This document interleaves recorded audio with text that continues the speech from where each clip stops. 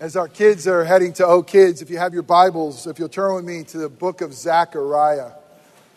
I love that song, So Long Moses. It was written by Andrew Peterson. For many of us, we had the privilege of seeing him here and performing that song on Friday the 11th. But it's a beautiful song that tells the entire story of the Bible. And Chris, hats off to you. I mean, how about those pictures and words? I hope that was a blessing to you as you could see the story of God, the love of God, and the promise of God unfolding.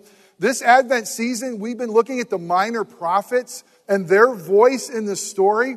It's an important voice. Remember, minor prophets in the Bible does not mean that they only had a minor thing to say. They had something very important to say. They pointed us to God's promise. They just said it in a short and condensed way. So that's why they're called minor prophets, unlike major prophets that kept droning on longer and longer. But listen, the most important thing is, where is this Savior that they promised? Who is he? Where will he come from? As we sang, you, O Bethlehem, although you're small among the tribes of Judah, one will come who is ancient and strong. One who will come who will be strong enough to save you and me. One will come that will be strong and mighty enough to bring peace. Peace with a holy God and with us. Listen, and peace to the entire world. How strong must that Messiah be? Let me ask you to look into your own life and say, how strong would your Messiah be to unite you to a holy God? How strong, how mighty, how much of a warrior must he be? It's amazing, the one that we receive. Let me ask you this question. How many of you have done most of your shopping online this year? Anybody online is like, okay, not a ton of us. Seriously, how many of you still go to the malls and do those kind of things at this Christmas season? For me, online shopping has transformed Christmas. I haven't been to the mall once this entire Christmas season, and you are getting presents, I promise. I mean, from the comfort of your home, you can sit there with your PJs on and order this and get that, free delivery. You can't beat free delivery. It shows up right there at your door. How convenient. I do sometimes miss those at least the festive nature of the mall. How many of you remember a time where going downtown was a big deal at Christmas time? Because downtown was kind of beautiful and decorated. That's what I miss. I miss that downtown feel as you're able to order online. Although online is so easy. Isn't it true that if you ordered something that when it arrives, it's a little bit different when it's delivered than when you bought it, You thought, well, I'm going to get this. And when you get it, you thought, well, it's different than the picture. Maybe I thought it was bigger. Or I was convinced that it would fit, and it just doesn't fit. Well, virtual presents, when they arrive and they become reality presents, sometimes what arrives at your door isn't exactly what you thought you clicked on. Yesterday, I made one of the last purchases, and we were looking at one item, and there was several to choose from. And so what I did is I went downstairs and said, hey, Katie, let's pick one of these. What do you think? And we got the one, we both agreed, the one we wanted. And so then I went and got my credit card information and put it in and hit send. And as soon as I hit send, you know what I realized? I ordered all of them. Every single one of them. I mean, all of a sudden the bill pops up. I'm like, whoa. I don't need to have all of these. And to try to undo what you just did, I mean, seriously, 3 calls. 3 calls later, try this department, try that department. Who knows what's going to be delivered, right? And who knows what's going to get there. I'm hoping that what I ordered is going to be that reality. Well, Christmas is that God's promises have finally been delivered to us. A long-awaited promise of a hero. In God's story, he says there's going to be one who's going to come, who's ancient and strong. And this hero is going to do miraculous things.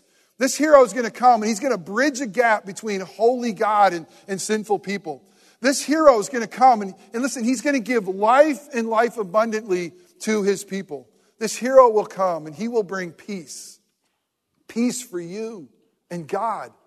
But this hero that was to come, he says, not just for you and me, but peace for the whole world. That God will send forth a King of Kings and the fullness of time, when time is just perfect, God will deliver on his promise. And again, I think sometimes the reality of what was promised feels like a little bit different than the promise it was given, or the promise that you thought it was. Have you ever been that way with God? Have you ever thought, well, gee, God, I thought you were going to give me this. I thought I was going to deliver that. And this is kind of where I am. Well, that's what we've been doing with the prophets, as the minor prophets, going through this series entitled, Do You Hear What I Hear? Because God did promise to send to us a Savior, send to us a King, send to us a shepherd. And he was supposed to do great things. Through this promised Messiah, he was going to cleanse you, he's promised, of all your unrighteousness. Through the one who was going to come, he's going to clothe you in his beauty. To the one who was going to come, he was going to make you a part of his family. He promised so much. He promised so much that when he made these promises, like Zechariah made these promises, he says this to the people. And the people were in darkness. I'll tell you more about that in a minute. The people were in some really hard times. But the promises of God were so great that he says this, in the midst of all your junk, in the midst of all your brokenness, shout out, sing loudly, because God has promised so much. God has promised to rescue you. Your King is coming, and he will save us. He will bring peace to the nations. And then we look back 2,000 years and say, that's the reality of what was delivered. Is it what it was promised? Is God delivered all the things that he said he would deliver for us? So let's look to the promise. We're going to start in Zechariah chapter 9 and read 2 verses there. And then we're going to pick up the story of Mary and what was told to Mary in just 2 verses in the Gospel of Luke, Luke chapter 1. And this is actually a passage that's often referred to Jesus during the triumphal entry. Because in this passage of Zechariah, it's going to tell us about a king who's coming that's lowly. A king who's coming that rides on a donkey. And so if you've been around church, especially around Easter time, you may have heard this referred to. But this is really a wonderful Advent passage as well, because it tells us a king is coming, and this king is going to do great things. Hear the word of the Lord, Zechariah 9, verses 9 and 10. Rejoice greatly, O daughter of Zion. Shout aloud, O daughter of Jerusalem. Behold, your king is coming to you. Righteous and having salvation is he. Let's hit pause. It's very interesting the way this Hebrew word of salvation, it's like he's not just bringing salvation. He's not just saving you, he's saving himself. Salvation is he. He's saying basically a king is coming, and this king is so unique that he himself is salvation. But he's humble and mounted on a donkey, on a colt, the foal of a donkey. And he says, I will cut off the chariots from Ephraim, and the war horse from Jerusalem, and the battle bow shall be cut off. And he shall speak peace to the nations. He shall rule from sea to sea, and from the river to the ends of the earth. We'll look at what that means in a few moments. Turn with me to the Gospel of Luke. Luke 1, verses 31 through 33. The angel of the Lord appearing to Mary and telling her, and behold, you will conceive in your womb and bear a son, and you shall call his name Jesus. He will be great and will be called the Son of the Most High. And the Lord God will give to him the throne of his father David, and he will reign over the house of Jacob forever. And of his kingdom there will be no end. Let us pray. Father God, we thank you for the God-sized promises that you gave to us about your Son, Jesus, to come and to be our King and our Savior. And God, we thank you that even in the darkest times, Zechariah would know of his greatness and say, even when things look really bad, that we should sing aloud, that we should rejoice greatly because of your love for us and your provision for us in your Son, our Savior. Oh God, the reality in our lives sometimes is it's hard to see the greatness of your promise and the reality of our lives.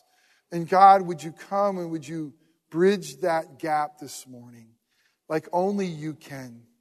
It's this time of year that we sing of peace on earth. It's this time of year that we sing Emmanuel, a God with us. And God, we need to be reminded of that peace that you've won for us. We need to be reminded that you are with us and you're for us. Because God, many of us are in darkness still. And many of us are hurting. So would you come? Would you be with your people? Would you give us the ears to hear your voice? Would you give us minds to understand what Zechariah really promised and what you really delivered are the same thing? Would you give us hearts that would embrace this King as our King and our Messiah? And God, would you give us feet to walk in a manner worthy of his name and according to the values of his kingdom? And God, the things that I say that are wrong or merely my opinion, may those things fall away and be forgotten. But the things that are said that are true and contain the good news of the gospel of Jesus Christ, would you use those things to make us more like your Son, our Savior Jesus? And it's in his holy and matchless name that we pray. Amen. All right. We sang a song that says, we need a king who will be on a throne full of power and a sword in his fist. Is that what we get? Let's go back to the original context. When Zechariah was writing, this is hundreds of years before Jesus' arrival in Bethlehem. Zechariah was writing to God's people, and God's people were in a really bad place. God's people weren't in the promised land. They weren't home. God's people in many ways had been defeated. Their sin had caused them to be exiled. God's people found themselves in Babylon.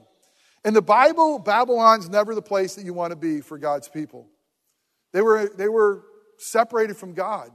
But the place they were was like the strongest, mightiest place on earth. Of all the nations of the time, no one was greater and stronger than Babylon.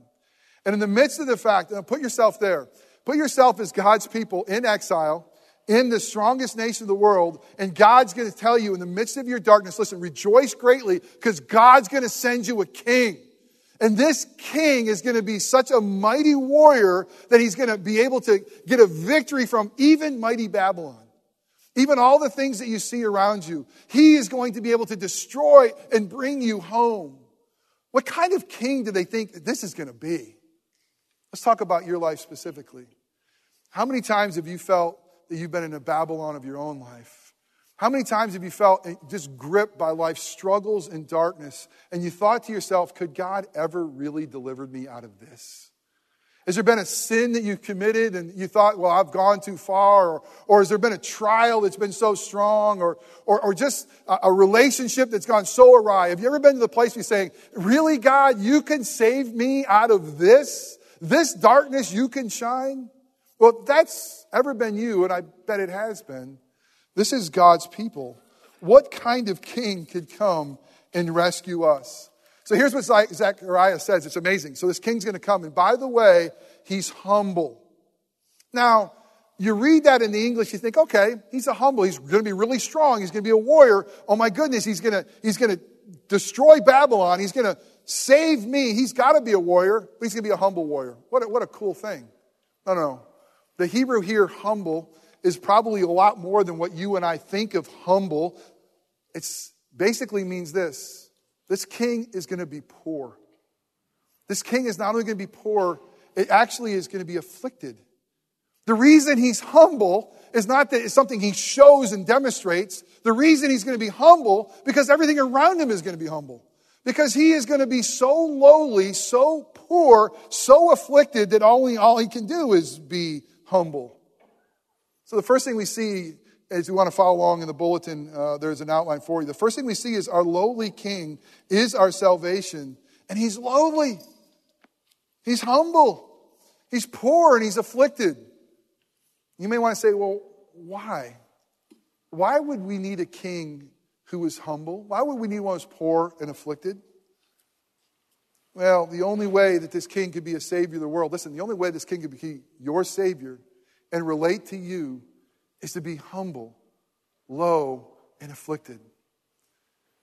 I don't know about you, but sometimes I see either star athletes or Hollywood or see those that in society hold up as the heroes and the stars. I can't relate to them. You know, their story seems so different than my story. Their lifestyle seems so different than my lifestyle. Their worlds are so different than my worlds. But God is a God who says, I'm going to come into the world and there's not one of you who's not able to relate to me. Because the king that I'm going to send to you, he's basically saying he's an average Joe. He's absolutely an average Joe. Scripture says there's going to be nothing about his physical appearance that's going to draw you to him. There's going to be nothing about him that's going to be like magnified and high and lifted up, although he is high and lifted up. Although he is God's son and holy, you and I are going to be able to relate to the eternal God of the universe because this king is going to show up and he's going to be poor and afflicted. And every single one of us have access and can relate to him. Every single one of us, as we go through life, know that we have a king who says, been there, done that. I know what you're experiencing. I know I can relate to you. God loves us enough to give one who is poor, lowly, and humble to relate to us. But it's not just relate to us. It's to rescue us. You see, he had to be poor. He had to be afflicted. And he was afflicted by our own sins and transgressions. Poor and afflicted. Why? So he could come find us. He could come and be with us in our poverty. He could come be with us in our affliction. He can bear them himself in his body so that he can save us. He himself is our Savior. In his wounds we are healed. If he wasn't poor and lowly and afflicted, we would never know salvation. We'd still be in our dark places, far, far from God. But he came to rescue us, to relate to us. But the question we got to ask this morning is this: what kind of kingdom does a lowly, afflicted, humble king bring? What kind of values are a part of that kingdom? Because he says this, it says that he's going to come with salvation. So the story of the gospel, the story of God is this: he's going to rescue us from a kingdom of this world, and he's going to bring us into a kingdom of his own, the kingdom of God. So the question we got to ask is, what kind of kingdom does a lowly, afflicted king bring to us? Well, in this kingdom of God, according to the Bible, according to Jesus, being lowly, being poor, being humble are blessed. Jesus arrived on earth. In his public ministry, he announced good news. The good news of what God was doing. And the good news that the gospel of the kingdom was at hand. He went everywhere and he preached the same thing. The gospel of the kingdom at hand. He'd say things like this: repent, the kingdom of God is at hand. It's here right now. And he would tell us about the values of this kingdom. He stood on a mountain. He stood on the Sermon on the Mount, and he gave this sermon. And he started talking about this kingdom of God. He said this: blessed are the poor. They're blessed. Blessed are the poor in spirit is how it says in the Gospel of Matthew. But the Gospel of Luke just says, plain old simple, blessed are the poor, for theirs is the kingdom of God. And he realized that in this upside down kingdom that God was going to bring, this poor afflicted king would bring a kingdom that was completely different than the world's. That somehow it was blessed by knowing that you're poor. That by knowing that you're needy. That by knowing that life wasn't about you becoming dependent and being strong. But somehow through poverty, you knew that God had to fill a void that only he could fill. Blessed are the poor, because theirs is the kingdom of God. You understand the kingdom of God, you understand your poverty. He also says the values of this: blessed are the meek, blessed are the humble, for they shall inherit the earth. That it's not about dog-eat-dog world. It's not about climbing the corporate ladder. It's not about looking out for number one. The values of this kingdom, this king who came that was lowly and meek and afflicted, he says to us, blessed are the meek, blessed are the humble. Blessed are those who look out for the interests of others. Blessed are those, because why? They shall inherit the earth. They shall rule and reign for me. He says, blessed are the peacemakers. They shall be called the sons of God. The values of this kingdom aren't blessed are the ones who strap on bombs and go into public places. It's not the ones who take a sword and kill in his name. No. Blessed are the ones who go with love. Blessed are the ones who go with grace. Blessed are the ones who go with mercy. Blessed are those, because they will be called my family. They'll be sons of God. When Jesus came, he not only announced the new kingdom, but he announced the priority of the kingdom. He said, this kingdom is so radically different that really it's the kingdom, the values of the king and kingdom. It's what you should seek first and foremost in your life. You got to hear this. Jesus tells us that we are to seek ye first the kingdom of God and his righteousness. And all these things shall be added unto you. So this lowly afflicted king comes. He comes with a new kingdom. And it's not just salvation, it's a way of life. It's everything about our life. He says, of all the things you pursue, of all the things you seek first the kingdom of God. And all these things will be added unto you. It's Jesus when he taught his own disciples to pray. He says, about this kingdom, we should pray for it. That's what we should pray most about. Knowing that God is a holy God and blessed be his name. But what do we pray? Thy kingdom come.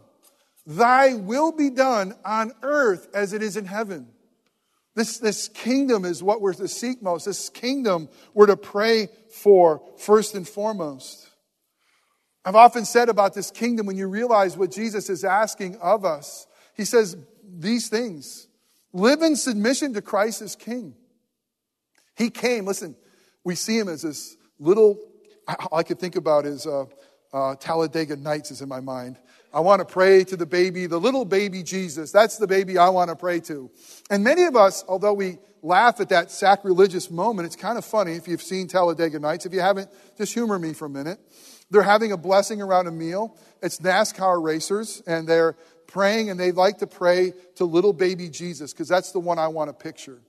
And I think many of us want to picture a Jesus of our own design, a Jesus in our own image. But Jesus came, listen, this king came. He was lowly, he was afflicted, he was poor, but he's God's son. He is the King of kings. And listen, he is the Lord of lords.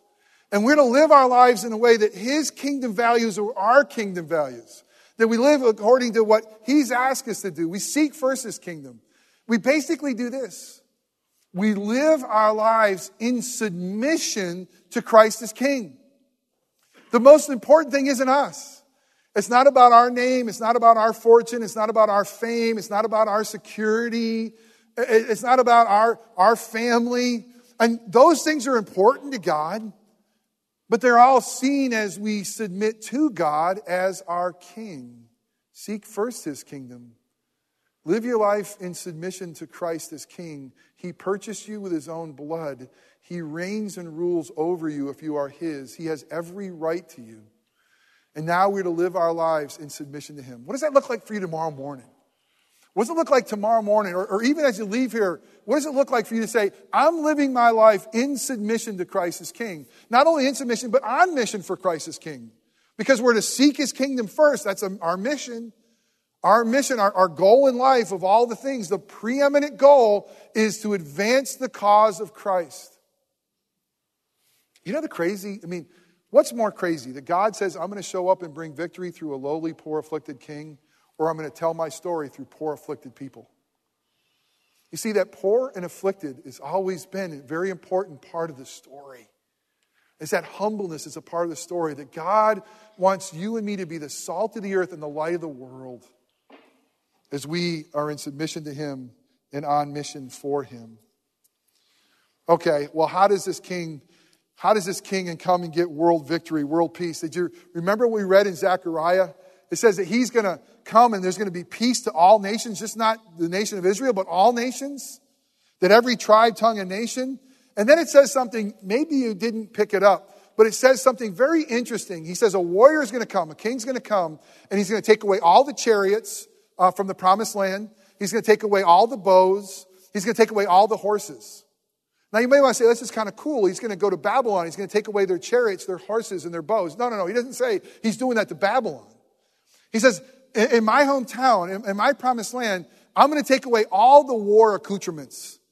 Everything that has to do with a war the way that you think of waging a war, they're going to be all gone. And what are we left?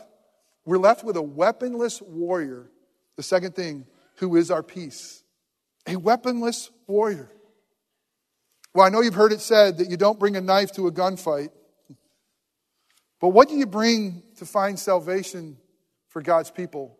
What do you bring to earn world peace? Clearly what was promised by Zechariah. Listen, clearly what was promised by Zechariah and clearly what was delivered by God himself in the fullness of time in Bethlehem was a warrior who was going to fight a completely different battle. It wasn't about the Babylon they thought. It wasn't about the Rome that they thought. It wasn't about the current situation of political nature. There was a complete different battle that was raging that he was going to fight. There was a complete different war that he was going to be a part of. He would come and he would battle not against flesh and blood, but he would fight a bigger battle. This warrior shows up, and the battle he fights is the greatest battle between God and man. It's what separated God and man. He fights sin, death, and evil. And he did it with his bare hands. He said, I'm not going to come with any bows. I'm not going to come with any tanks. I'm not going to come with any chariots. I'm not going to come. My kingdom does not have any of those instruments. Isn't that beautiful? This is the Prince of Peace. This is Jesus, the Prince of Peace, who has no chariots, no horses, no bows, and fights evil with his bare hands. It was his life. It was his life. He came to live the life that we were supposed to live, die the death we deserved to die. It was his life. How could he secure peace on earth? I love what it says. He is our peace. He is the one. He and he alone. He became our sin. He bore our sin. The wrath of God was placed on him. We can find peace with a holy God now only through him. He's the way. He's the truth. He's the life. There's no peace without him. But in him, there's lasting peace. And in his kingdom will come. And the reign of his kingdom, the nations will come to know him, according to the Bible. And there's a day coming that there will be peace on earth. What kind of warrior does a weaponless warrior train? Because we are in his kingdom. What kind of warrior does he want you to be?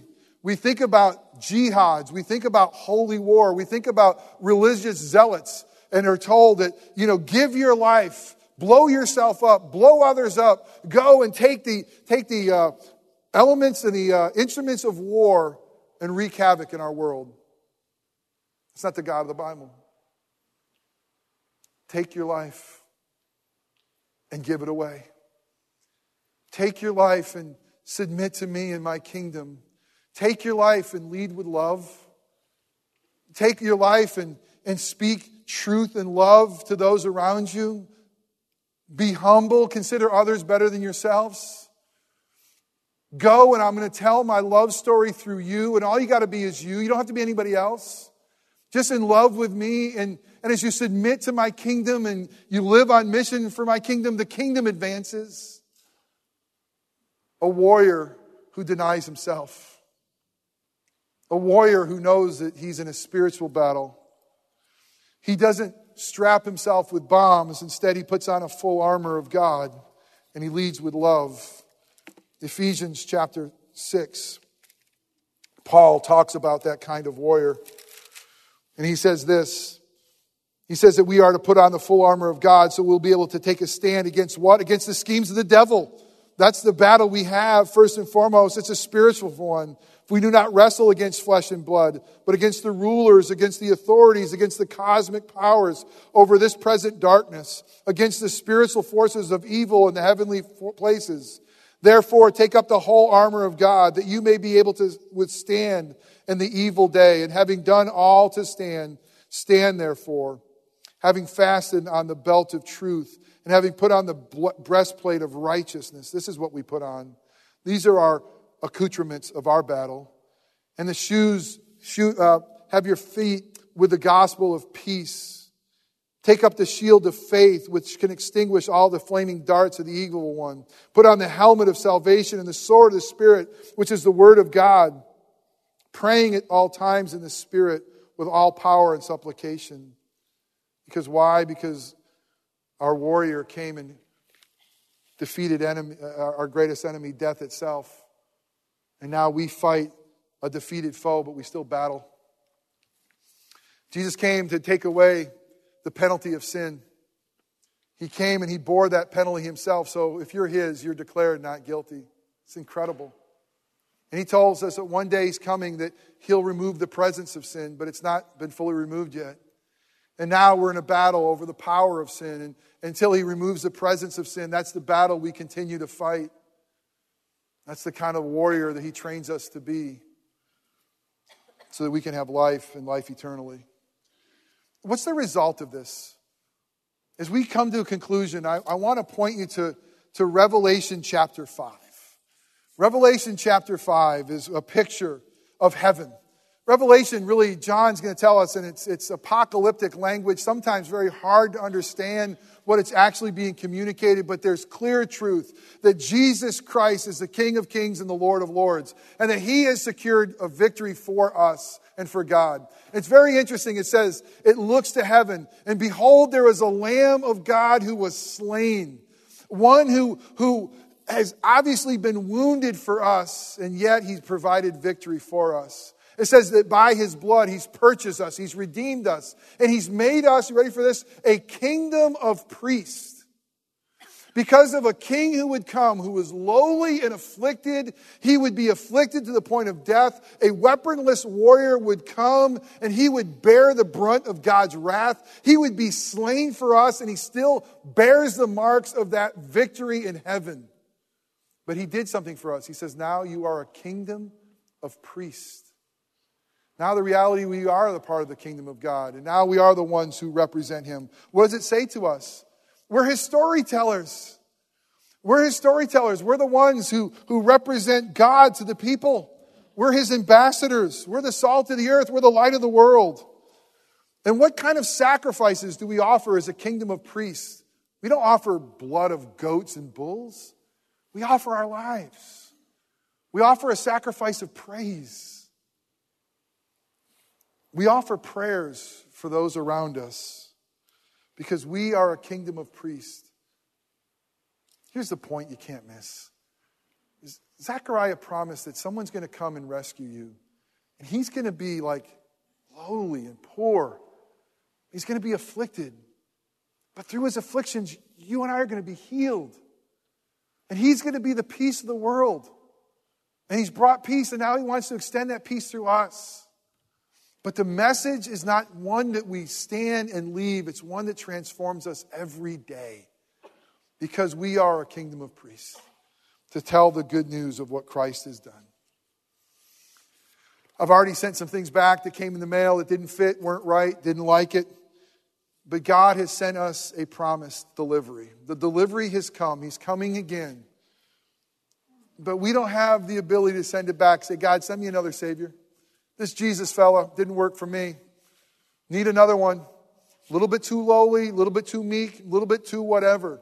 This is God's gift to us. This is Jesus, the King of Kings and the Lord of Lords. We don't shape Him. He shapes us. We don't see if He fits into our schedules. We have the privilege of kneeling before Him and confessing Him as Lord and surrendering our lives to Him. He's a gift that we'll never send back, and He'll never take away from us. How is it with you? Have you embraced this King, this one who is lowly and poor? Are you living your life with kingdom values? Are you being that weaponless warrior for King Jesus, battling like He has, knowing that the victory is secure in Him? In Jesus, we get the gift. Go with me here. That truly gives all year long. It's a gift that keeps giving. It'll never stop giving. It gives us life and life abundantly. To the lowly and afflicted, see your Savior and have hope. Let us pray. Father, I love the fact that your Holy Spirit allowed Zechariah to see something. When the people were absolutely encased in darkness, and when their enemy seemed so giant and big, you promised a Savior to come. And yet you told us the truth, that He would be humble. He would be poor and He would be afflicted so that we could be given life and life abundantly. Jesus, thank you for coming, and thank you for the answer of that promise is you. You are our salvation and you are our peace. And thank you for the privilege you've given us to live as a part of your kingdom. Oh, Holy Spirit, may the gospel be alive and well with your people. May the values of this kingdom become more and more our values. God, forgive us, because the reality is we don't seek your kingdom first. We don't even pray that your kingdom will come often. But God, remind us that we've been rescued from the darkness and the bleakness of this kingdom on earth. You've given us something so much more. And we thank you that what you told Mary is true, that your kingdom will have no end. We look forward to the day that that peace on earth will be realized fully and the presence of sin will be forever removed. But God, until that day, may we be your ambassadors, your storytellers, your little points of light and hope that tell your story. As poor and afflicted as we are, in the power of the gospel, we pray in Jesus' name. Amen.